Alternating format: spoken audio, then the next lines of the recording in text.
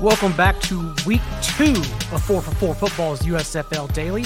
As always, I'm your host, John Daigle, joined today by friend in life, none other than Run the Sim CEO, Justin Freeman. And Justin, we are following the inaugural week of USFL football. What are some takeaways outside of a disastrous DFS slate that you have in mind? Well, it's hard to look past that disastrous DFS slate, and what a show it was. But interesting first week for us, a reminder of how little we know, and a good reminder of how we should be approaching strange news sports in DFS. Forget about what the consensus says. Forget about even what your own sort of gut feeling is. Instead, embrace that uncertainty, lean into it. We saw passing games really kind of struggle to get going in week 1.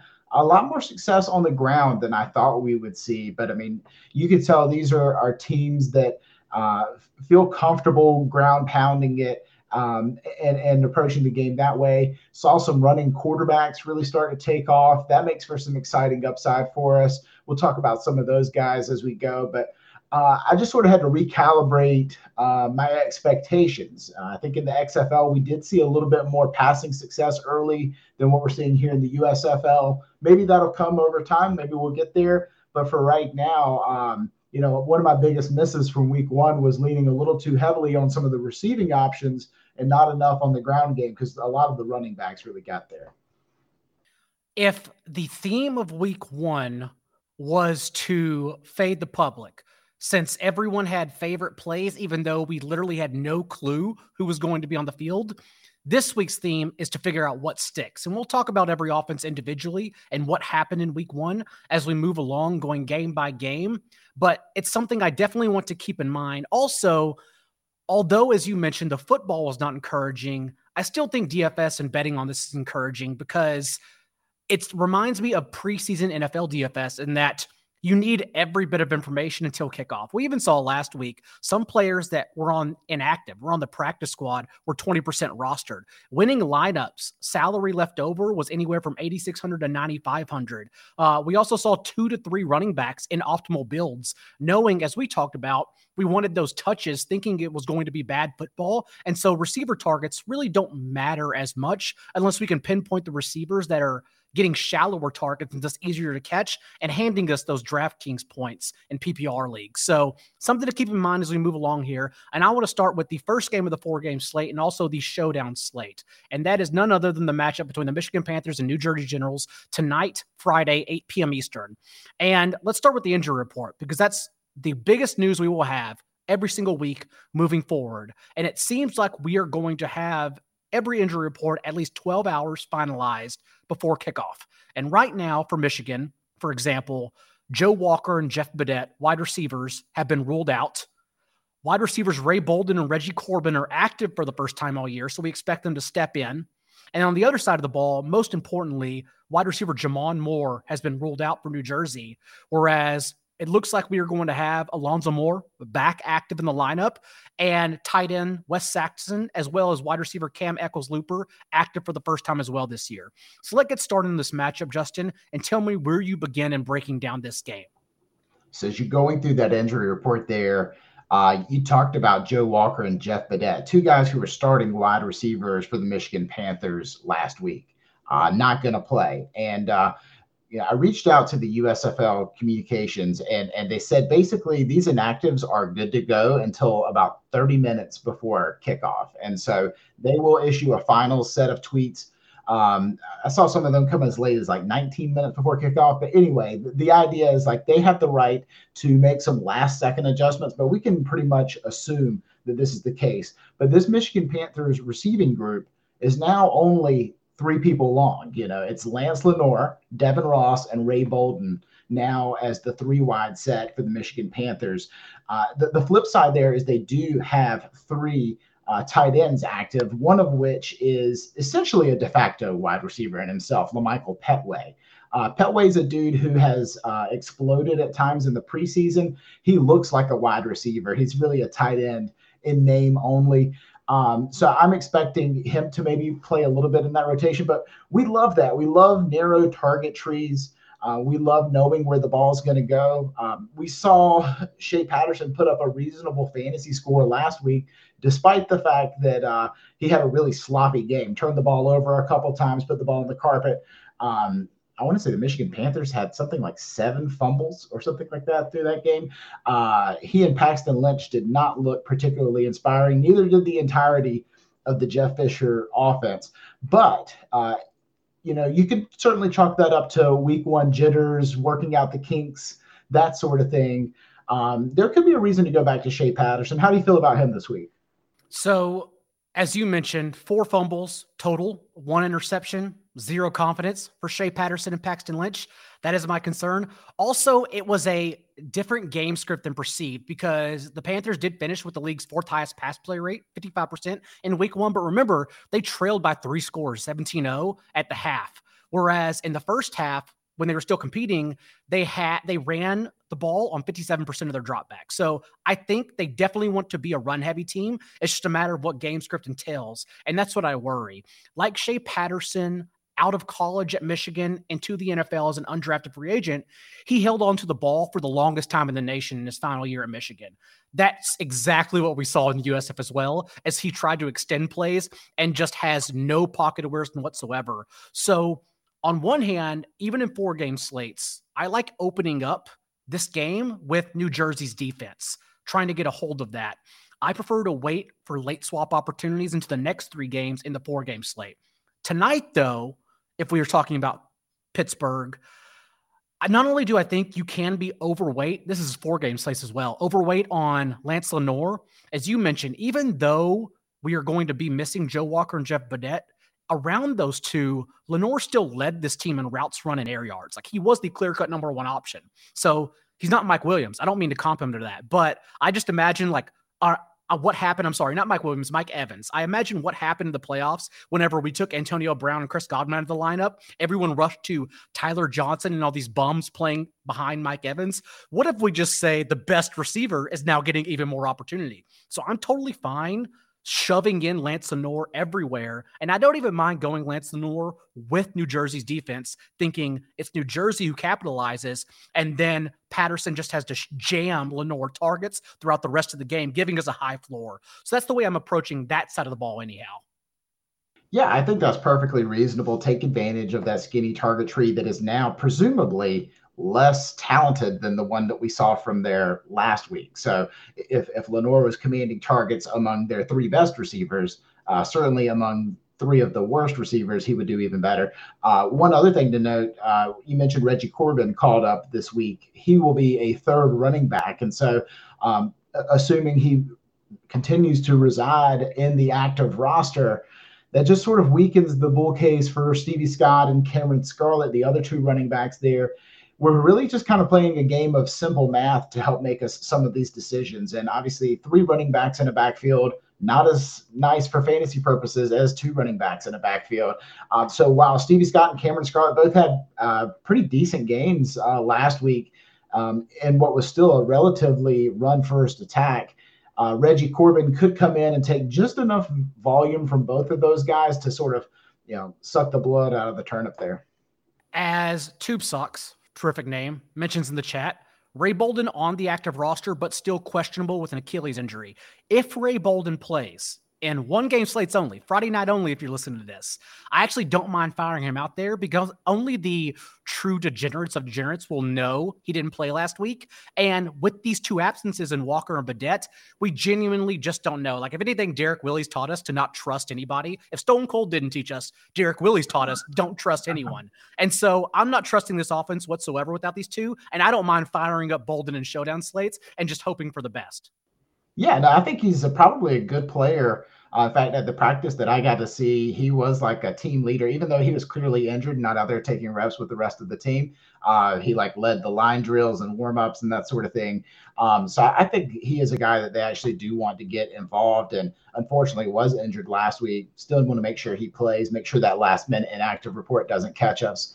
On the New Jersey side, it's weird. It's like everybody's banged up one way or the other. You got 4 guys who are expected to play at the receiver position that are all on the injury report in one way or the other. We like what we saw from Randy Satterfield in the opener. I thought he looked great. Looked like a true playmaker on the outside there.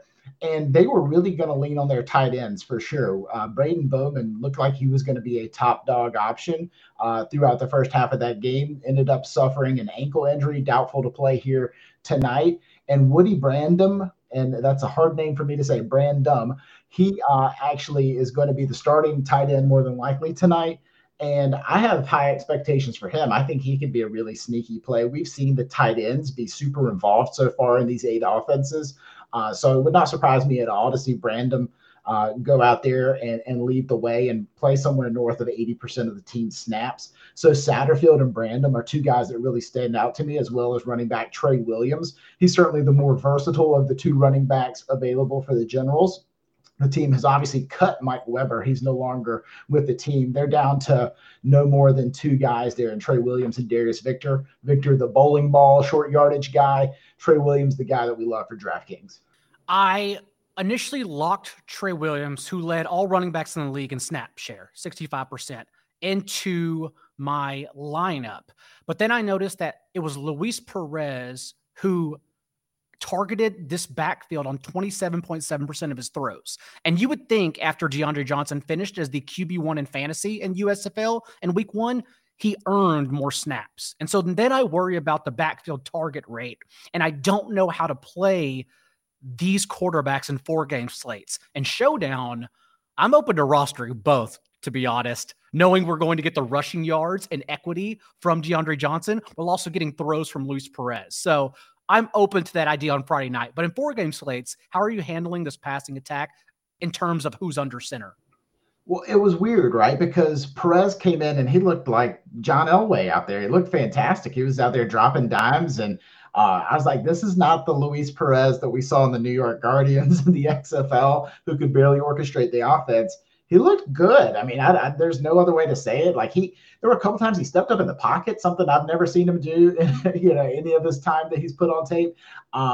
But then they went with Johnson, and I get why. Like you could see the spark that Johnson brings into the offense, but I just thought Perez played so confidently. I was surprised we didn't see more of him. That said, Johnson found success in his own right, and I kind of feel like the genie may be out of the bottle there in New Jersey, and we may see them sort of go with the platoon through the first quarter and then go a little heavier Johnson. You can kind of tell, like, when the rubber hit the road, they felt a little more comfortable with DeAndre Johnson back there to make some plays. And I think if you're playing it from a showdown perspective, I would think you could make lineups for either player. However, I don't know about putting both of them in the same lineup. That probably would have actually worked in the opener, but I think more times than not, if you're going with a platoon situation, give me the guy like DeAndre Johnson, who probably needs a few less things to go right for him to be optimal. And not only that, he makes for a great captain selection as well. You just go ahead and throw him up there because you're really banking on a lot of rushing volume and probably a rushing touchdown if he's going to be in the winning lineup there. So I think they'll start with the platoon again in the first quarter and then probably quickly lean Johnson again if Perez turns the ball over. I am just an experienced DFS player. You're the one who literally wrote the book on Showdown. So I will take your lead anytime you say so. Moving on, though, that is the Showdown slate. Let's get into the last 3 games, 2 that take place on Saturday. And it starts with the Philadelphia Stars, who quietly ran 10 or 11 personnel, 3 or 4 wide receiver sets per established the runs Cody Main on 98% of their dropbacks. The fruit of those loins may have not been there since Byron Scott did average fewer than 6 yards per attempt, but the promise, the progress was there as well. So let's start with them before we get into Pittsburgh's offense. And for the injury report, Justin, before you go off, it's important because wide receivers Devin Gray and Chris Rowland have already been ruled out. Chris Rowland, important, of course, because he had 9 targets, led the team with a 25% target share, whereas Matt Colburn popped up on the injury report, is probably going to play. And then, of course, they did get back Paul Terry, who is considered a chess piece in this offense, expecting to play both wide receiver and running back and soak up touches across the board as the third contributor in this backfield. So please help us all out. Yeah, I think losing Chris Rowland a really big deal, and then you add Devin Gray on top of that. There's going to be a really short target tree again here. This time for an offense that I'm super excited about. Like this to me is maybe one of the clearest target spots in all of the 4-game slate. Targeting Brian Scott, this high volume passing offense. Was it a really good passing offense in week one? No. However, is there a lot of room for upside here? Absolutely. You can tell in the way they're coaching that they want to win this particular type of way. That means great things for us for fantasy purposes. And it's a super tight 3 wide receiver set. DeAndre Overton, that's going to be your number 1. Jordan Sewell, likely your number 2. And Maurice Alexander, your number 3. Mixing in there to make things a little bit interesting are a couple tight ends, Bug Howard and Pro Wells. Bug Howard caught a touchdown in week 1. And a guy that I was just generally excited about before the season started. He did not get a ton of playing time this first week. Only 30% of the snaps ran a route, 32% of the team's dropbacks. So not quite as much volume there as we'd hope. But, I mean, I think he's got to be a staple of this offense here in this week when they're going to be wanting to go 4 wide a large number of times, or at least 11 personnel. He's going to be out there for 60+% of the snaps this week, I think. And he's just such a big body. I think he's going to attract a lot of targets. So I feel pretty confident utilizing Bug Howard, perhaps when other people might be a little more interested in going the DeAndre Overton route. Want to get kind of creative with some of those combinations, knowing that there's really only 4 viable pass catchers there. Let me stack Brian Scott with 2 of those guys. So this is where game theory comes into play, because for every reason we both mentioned, Philadelphia is an obvious offense to target for high upside. Even a player like Matt Colburn, who soaked up a 19% target share from the backfield. Hell, even both running backs, since Darnell Holland got 11% target share. Even if we mix in Paul Terry, the fact they're throwing so much and the running backs get shallow, easy targets to soak up, that allows them high floors, right?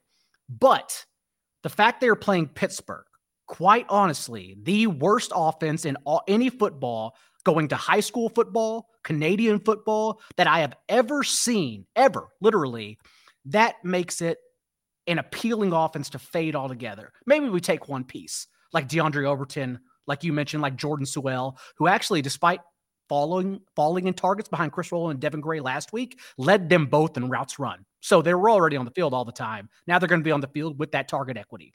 But this Pittsburgh offense is so bad. And again, I am a veteran DFS player. I can tell you all about volatility and talk to hating my lineups to win tournaments. This Pittsburgh offense has no upside. There is nothing promising here. So I do worry that Philadelphia builds a lead a la Tampa Bay last week, and then just sips Mai Tais in the second half and calls it quits. And then they just hand off to Terry, Colburn, and Holland. That is my concern. That's why I like getting one of these running backs to hopefully soak up first half targets and then carries in positive game script in the second half. So lend me your take on the Pittsburgh offense. Is there any hope here, even in Jeff Thomas, who led the team with 8 targets, being ruled out? It certainly condenses things. As I look at my projected target market share for all 8 games or 8 teams, 2 of the highest numbers in the entire league go towards Bailey Gaither and Delvon Hardaway, the 2 starters at wide receiver for Pittsburgh. It just doesn't matter. Like, what's 25% of 0? It's still 0. This offense is still so bad. Like, you thought, well, maybe they could at least come in and run the rock and just be like the world's, greatest rushing attack with Garrett Groshek and Madre London. But no, not to be. Even those guys couldn't get going. 9 offensive linemen, no problem. The defense was ready for it. I mean, just Kirby Wilson looks completely outmatched out there as a head coach. I mean, I hate to say it and put a nail in the coffin so early, but it just does. Down 17-0 in the third quarter. He came out, not only started again with 2 consecutive plays of 8 offensive linemen. That second play he ran was on 2nd and 22. He ran the ball on 2nd and freaking 22. It is quite literally the worst thing you've ever seen. And as Sean George mentions in the chat, additional wide receivers available this week. That's also my issue with Delvin Hardaway. He actually did lead the team in routes run and air yards last week, but also remember, they only had 3 wide receivers active, whereas they get Brandon Mack and Trey Walker off the practice squad this week. They're both active for this game. And so now we're talking still 4 available wide receivers in this game. what does it do then? So I almost think I don't want any part of this. At the same time, this offense is so poor in that they run from behind that playing a defense against them really doesn't cut it either. It's really a weird situation, Justin.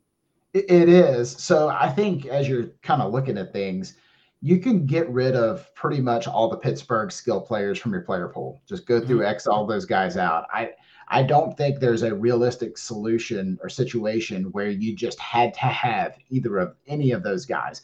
Could Garrett Groshek have a nice game and be useful for you in a fantasy lineup? Sure. But there's not a situation that I'm seeing right now where they just run away with it and you had to have them. And that's what I'm always sort of asking myself as I'm building a lineup is like, who are the guys that I would just feel terrible because I knew I had to have that guy beforehand. And as I'm looking through the list of players for the Maulers, it's none of those guys. Maulers defense, I think, is in play because of how sloppy we saw Philly be with the football last week. Brian Scott took a lot of sacks from the Breakers defense, turned the ball over once, pick six, and so just not a good situation there. And so if you want to play the stars can't quite get right again script, Mahler's D I think is certainly on the table. Stars D, I think, go ahead and scratch them out because as you mentioned, there's not enough dropbacks to get there. And as someone who rostered Garrett Groshek last week, going against the grain, knowing what I was going to get from him, the Damian Harris of USFL DFS, he has to score a touchdown. It is, I assure you, frustrating whenever fullback Mikey London runs a route instead of Groshek. And then London soaks up all three backfield targets over the two running backs. The most frustrating offense, I swear to you, in all of DFS. Moving on, though, with this next game, we have a special one in Birmingham Stallions versus the Houston Gamblers. There's already a couple of questions in the chat regarding it. So let's start with Birmingham offense, Justin, because starting quarterback last week, Alex Magoo, got ruled out already. And what we do know is that Marlon Williams actually quietly recorded a 40% target share team high from Magoo. But once he left, it was actually Victor Bolden, Osiris Mitchell, who led the team in target share 29%. From Jamar Smith. Jamar Smith, of course, because of the rushing touchdown and his rushing upside, finished as the QB2 in USFL fantasy. So where are you at right now with this offense? Yeah, I've got Jamar Smith as my number one quarterback this week. And I was really worried that we'd have another platoon situation, kind of like what we have in New Jersey in terms of how they were going to want to do these two quarterbacks. With Magoo being out, it kind of answers all the questions. And we saw a really nice looking flashy ceiling from Jamar Smith. I think he makes for the most well-rounded, safest floor type of play with a really nice ceiling to go with it. Another thing we saw with Birmingham that makes also Jamar be a great play is the receiver rotation was so concentrated. All three starting wide receivers played every single or ran a route on every single drop back, 100% routes run for Victor Bolden, Marlon Williams, and Osiris Mitchell. All three of those guys out there all the time. Plus the tight end, Kerry Angeline, 92% of the routes run out there. So, I mean, you couldn't ask for a more condensed distribution of targets. CJ Marable, if you wanted to go with the running backs, I think that'll be kind of a hot topic because I think people are still on Tony Brooks-James after last week instead of Marable. Yeah, and so I like the peripheral numbers scream CJ Marable. And you hear the excitement in my voice because Marable and Trey Williams were the only running backs to exceed 60% of their team snaps. So despite the touch count, Marable was on the field significantly more than his teammate. And that's why I get so excited. Exactly. And you're looking at the targets, and Brooks-James out-targeted Marable. If you're looking at the rush attempts, Brooks-James had more than Marable. But if you look at the snaps, which is a much better predictor than either of those two numbers, look at the routes run, and it's all CJ Marable. He was clearly the starting guy. He was clearly the guy used in high-leverage situations. Look no further. I think he's going to be a great play and probably underowned.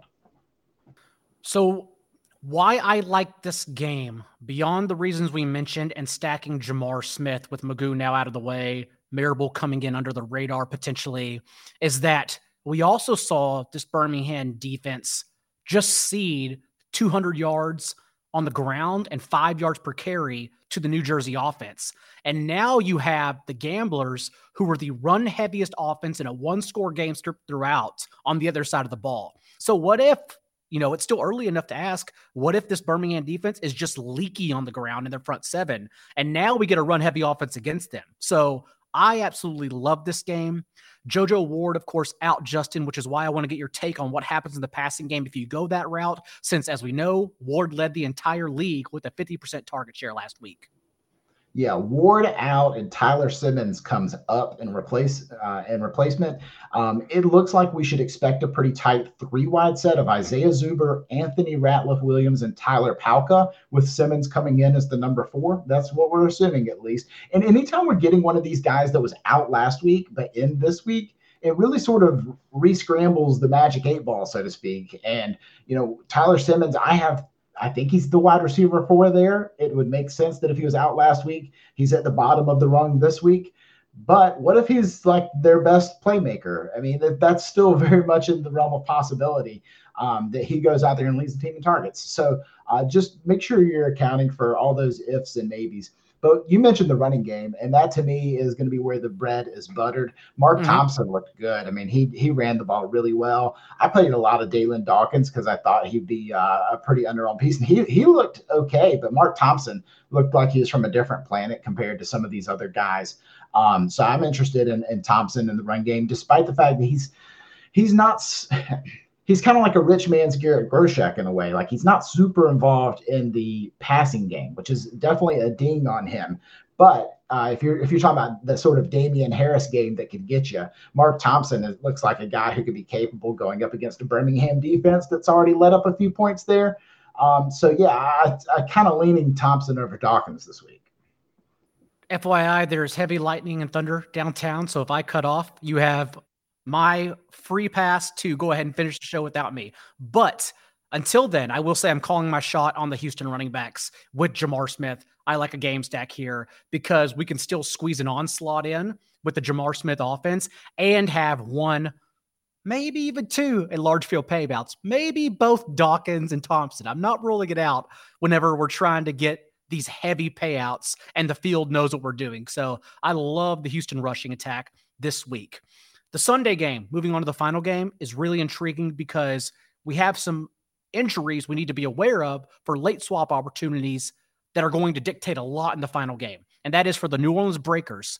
Running back Jordan Ellis, one of 2 running back used last week, was limited on Friday, as well as wide receiver Chad Williams was limited.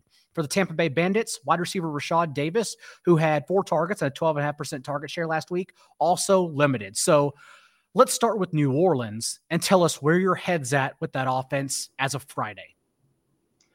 I thought they obviously ran the ball extremely well. TJ Logan was involved in the passing game. We did not get Sean Poindexter like everybody thought we might last week. But we did see Sal Cannella, the tight end, really come into a big role. I've got him projected to lead the team in targets this week. I think he's looking like a pretty strong play there. And again, like thinking about some of these tight ends, we didn't even talk about Brandon Barnes in the last game. He's a guy who got targeted a couple times at the end zone. And so, we can definitely make some hay with those guys. I think even though we saw a really run-focused attack from the Breakers, I just have this feeling, especially in a Larry Fedora offense, that the passing game will turn on as soon as it's necessary. And we'll see Kyle Slutter drop back and target some of these guys a bit more. But one thing we're just kind of seeing around the league is quarterbacks comfortable taking the free yards at the running back position and just dumping it off. And that's great for a player like TJ Logan. I've got him projected for 13% of his team's targets this week. He should go out there and make some hay out there on the perimeter. It's also encouraging that New Orleans got to 64 plays without touching the ball in the first quarter. So you would expect them to be an offense that hoards the ball when it all comes together. And perhaps that happens this game. I also like TJ Logan, if only because he soaked up every single running back target. But the running back I will not move him out of the way for, because I'm not moving anyone out of the way for, B.J. Emmons, who very easily, in my opinion, the RB1 in the entire slate. If you are worried about Juwan Washington, I would note that B.J. Emmons out-touched Washington 22-7 until Tampa Bay's last 2 drives. And even then in garbage time, seeding the way for Washington, Emmons finished with the league's highest backfield touch share, 66%, as arguably the only bell cow in the entire league. So no matter how we attack Tampa Bay's passing game, which I'm curious to get your thoughts on, B.J. Emmons is a guy you don't overthink, over the field 100% of lineups. Yeah, I have no problem with that. If you're looking for a sure thing, he's as close to a sure thing as there exists on this entire slate. Obviously, I think his quarterback, it becomes interesting because a lot of people will sort of set rules to exclude themselves out of a lineup that includes his high upside quarterback, Jordan Ta'amu, and B.J. Emmons in the backfield because, we've played enough NFL slates where quarterback and running back don't get there at the same time. But here's the difference. It's a 4-game slate. Like there's not 13 other games for us to choose from here. There's 3 other games. And so, of course, it's entirely possible that Jordan Ta'amu has a good game. The team does well. And B.J. Emmons is a big part of that. It could happen through a passing touchdown to B.J. Emmons. It could happen just through sheer volume, and they both have enough production to get there. The ceiling or the sort of barrier for quarterbacks to get through to pop into an optimal lineup is just simply not that high. Ta'amu probably gives you a really, really solid floor. We did not see him rush much at all this past week. Remember, we talked about that. We were concerned as the most rostered quarterback in week 1 that he was actually just part of a gimmick offense with the Battlehawks that weren't going to do anything but run the ball in the XFL anyhow. And so the jury's still out, right? We don't know if he's good. We don't know if he's going to run the ball after 3 carries. Also, the fact they had a 54% run play rate in the second half because after the half, they were up 17-0. There was no need to throw the ball anymore. And oddly enough, when he was asked to throw the ball, he was terrible throwing that pick in the second half. Also, still finished with just 5.8 yards per attempt. So I wouldn't say like I'm certain he's bad. I wouldn't say I'm certain he's good. Like we don't know, which doesn't really make me excited about him. But either way, like I said, I'm excited about Emmons. And sure, you can play Ta'amu with Emmons. Yeah, for sure. So I would say like that's sort of a general rule for me this week that I think I learned from last week is don't block yourself. If you're using an optimizer to make a bunch of lineups, don't block yourself with unnecessary rules because people will break correlation rules in this type of slate. It's just there's not enough other places to go. You don't need a 4-man stack from the Philadelphia Stars to win the whole thing. Like you can diversify yourself out a little bit. It's going to raise your floor, maybe drop your ceiling down just a tad. But honestly, we haven't seen enough quarterback production to support just going all in on one team. And if we were looking for whatever the XFL's Roughnecks would be in this year's USFL, I think we have not seen that team yet. And so maybe there's a bit more parity. Certainly, there were a lot of great games in terms of closeness on the scoreboard this first week. So I think it's entirely possible that we just don't get that this year. Furby H is taking over hosting duties before everything collapses over here. And he's asking the same question I was going to ask in how do we handle Cheyenne O'Grady? Is it a situation where we don't overthink it after he ran around on 91% of Ta'amu's dropbacks, also a league high 11 targets, 34% target share? Or is there any other reason you would think maybe Daquan Hampton being limited and making an appearance that we would get off O'Grady? Because I'm up for either suggestion you make. I'm buying in on Cheyenne O'Grady. And the reason why is because you're kind of looking for reasons to buy into some of these guys. I mean, we know nothing. And so he passed the eye test with flying colors for sure in this first week. I mean, he looked like mini Rob Gronkowski out there, just out there destroying people. He was open on every play, targeted a ton. And so while I try not to over adjust projections from 1 week, his peripheral numbers look good too. There's really not a part of his game that says I should ding him. So what I've done is basically assume that Daquan Hampton is back this week and he takes some portion of Cheyenne O'Grady's snaps, but likely they're going to make Cheyenne O'Grady a focal point of this offense. What I think is going to happen is people are going to be here at week 4 of USFL and Cheyenne O'Grady has just gone nuts for the first 3 weeks. And they're like, man, I wish I had gone ahead and invested in him early because everything was there. And so, yeah, I'm kind of looking for reasons to be bullish on guys. And I try to hedge, honestly, towards closer to like league average on most of these things. But the target numbers were so egregious for O'Grady that, he's only down at like 24% of the team's targets. Whereas last week, what was his number in terms of targets for the team? It was it 40%? I think last week. Well, he had a 34.3% target share. 34. There you go. So, I mean, it's coming to way down. Like, I'm bringing him back down to earth, but I'm kind of doing that with all the major outliers. And you got a guy like JoJo Ward, who also had a monster target share. He's not even playing this week. So, anyway, it's just, I think there's a really good reason to assume that there's a lot of strong signals that are all lining up for O'Grady's way. And if you are pivoting from O'Grady, again, I'm not sure if I am, but I do think an option would be Jordan Lastly, since he did lead all wideouts, the wide receiver position behind O'Grady, in route percentage. And maybe that's where the opportunity goes, since he didn't come close to targets. But with that, I also want to quickly remind everyone before we get out of here, it actually helped me in using the promo code 4for4 at Run the Sims for 10% off, because I was at my partner's all weekend, and like Grubhub, like Uber, I paid for a service. That way I didn't have to do the work, because Justin, you're the one ruining your life doing all the work right now behind the scenes. So I just tuned in to Run the Sims 30 minutes before kickoff, and all the projections were updated. All the injury reports were updated, and all the depth charts. It helped me immensely. So just letting everyone know out there, if you don't want to dig through the injury reports, Justin is literally doing that work for you with the promo code 4for4 at Runs the Sims. So take advantage of that. Until then, Justin, final thoughts on the week 2 slate before we get out of here.